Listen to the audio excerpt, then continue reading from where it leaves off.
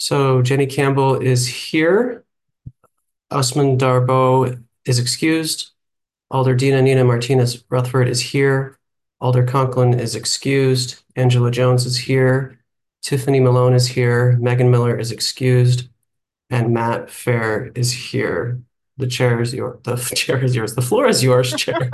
The chair is mine. I know, it's great. Thanks, Ben.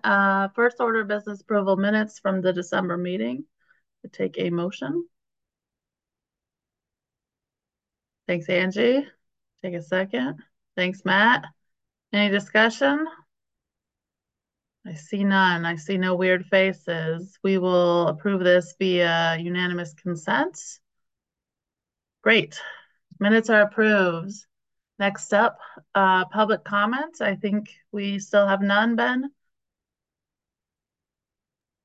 I just pulled the report. There is nobody registered for public comments. Great. Next up, disclosures and recusals. Anybody needs to disclose or recuse their participation relationship with something we are deciding on today? Angie? Not today. Okay, fantastic. We'll find out when we get there. All right, then we have new business. The first one is transferring emergency respite hotel program contract. So let's get a motion and a second on the floor, please. Move approval. Thanks, Matt. Second from Alder Dina Nina. And then Sarah, please regale Yeah. us. I would like to give you a quick overview. So this is the city funds of $45,000 for severe weather response, just like Tuesday or tomorrow, is one of the part of the community response for the severe weather event.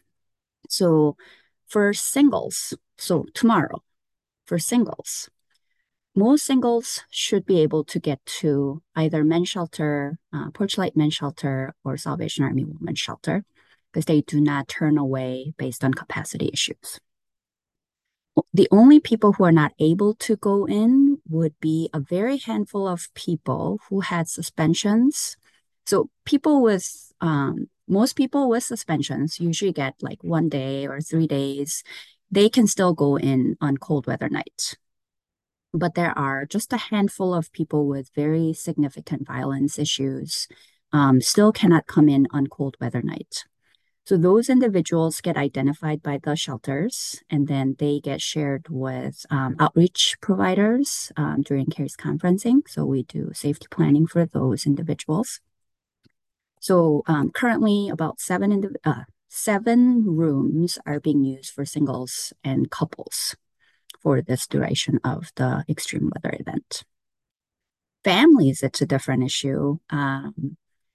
We do not have enough shelter space. So Salvation Army has 36 rooms, YWCA has 12 rooms, Healing House Medical Respite has can accommodate up to 3 families. And then Days, the DV shelter, can accommodate 14 households. But that's not enough to accommodate all the families who wish to come to the shelter. So currently we have 50 families on the wait list.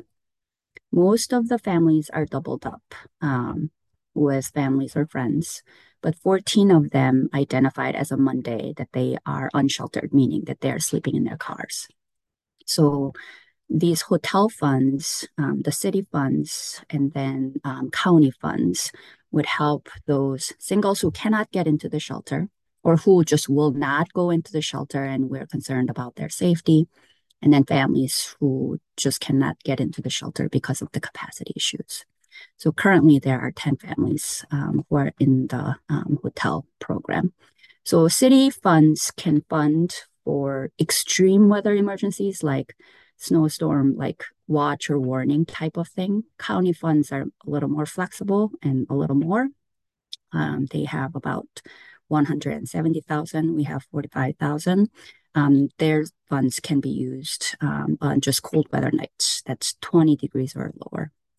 So yeah, We were contracting with Friends of State Street Family, who historically have raised private funds to provide some hotel funds.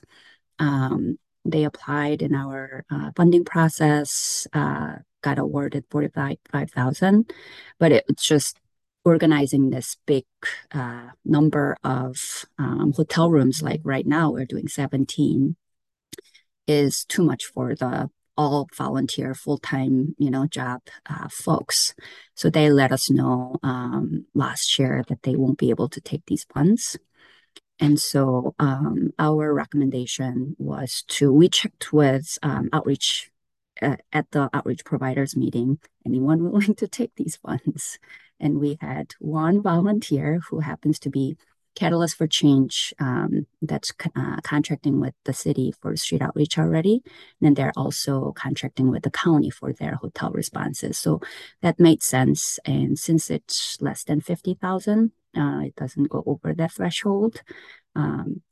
We thought it could go through non-competitive selection to award them these funds. So Friends of State Street Family and Catalyst have been working together in the past years. So the transition is working out well.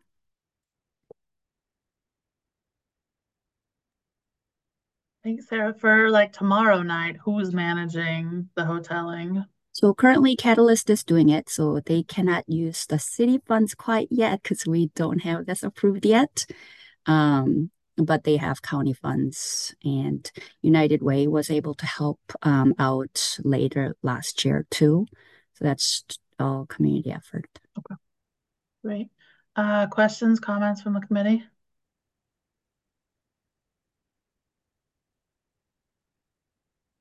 I don't see any. Great. We have a motion. We have a second. We'll do it by unanimous consent. Seeing no upset faces, no thumbs downs, we will be approved. So let's get these people safe. Thanks, Sarah. Next up, we are taking authorization and negotiation and execution, purchase and sale agreements. Youth-centered housing developments. Who shall take us through this one? While we're doing that, I will get a motion on the floor. Thanks, Angie. Second. Second from Matt. Hi, John. Good evening. So the resolution before you is on our youth-centered housing development at 1202 South Park Street. You might remember that in our 2022 capital budget, there were $2 million of ARPA funds that were directed for a youth-centered housing development.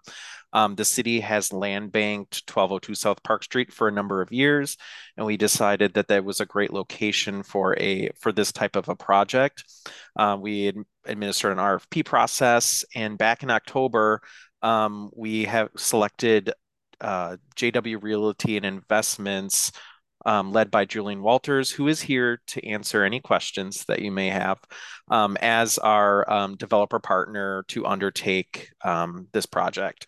So and Lynette will correct me if I'm wrong, but the resolution before you is to give us the green light to negotiate a purchase and sale agreement with Julian on 1202 South Park Street, as well as execute a loan agreement with Julian should he receive tax credits. The purchase and sale agreement is actually really important for his application to WHEDA. He needs site control to apply for those tax credits. So, and that application is due on January 26th. So, crunch time. And I think that's it for me. I can answer any questions. And then Great, just to thanks. make note that Julian is registered in support and here to answer questions as well. Thanks. Questions for John or for Julian?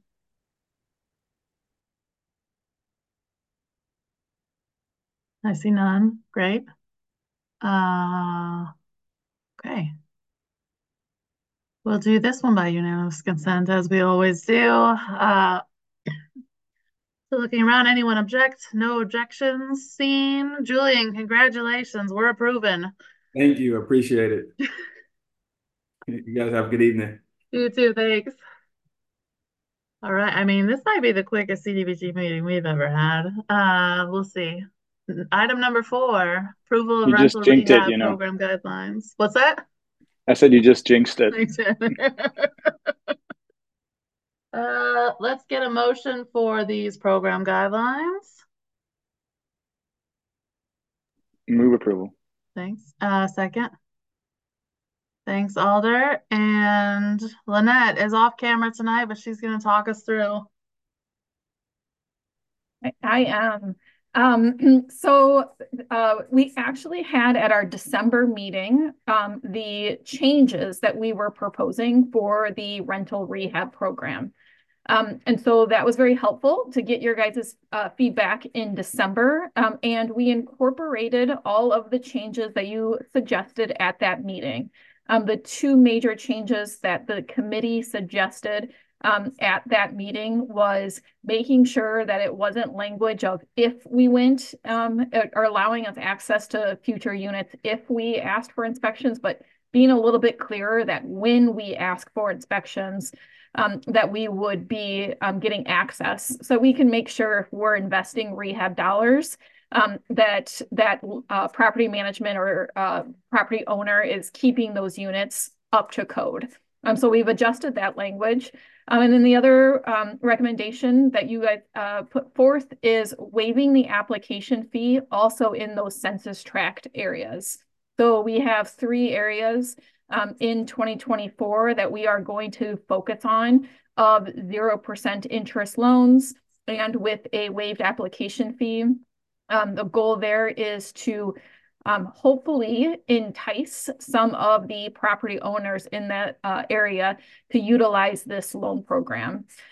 We will launch the program in February once you vote on these program guidelines. Our graphic designer is working on marketing material for us in different languages so that we can work with building inspection and our alders and the apartment association to get word out that these are available, that this program is re-available. I plan in probably the fall of 2024, making sure that it's an agenda item again to bring back to the committee so I can update everyone on, based off of the changes that we made, if we are seeing success of individuals applying for the program or not. And then maybe pivot if we are still seeing a lack of response to that program. I'm done. Great, thanks. Committee members, questions, comments? We saw these last month, so great.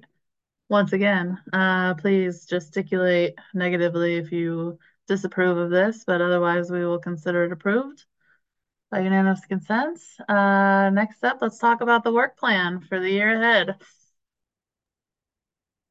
All right, this has no motion to it, but for you guys to just kind of see what's going on in the next couple months. And what's most important, though, is potential in-person meetings. So 2024 is very busy for our unit because it is the year that we are working on our consolidated plan. So that's our next 5-year plan that we have to submit to HUD to say, here are all of the needs that we have in our community. Please continue giving us money because these are the strategies that we want to use those federal dollars with. Our public hearing meetings per HUD have to be held in person. And so we are potentially having 3 public hearings in 2024. The first one is actually just approving our 2024 action plan. I would have brought that to you in February. I don't know if I will be back in Wisconsin in February, so I'm asking if you would please push that to March so I can be there. Because I just can't have you guys meet without me. It's just not possible.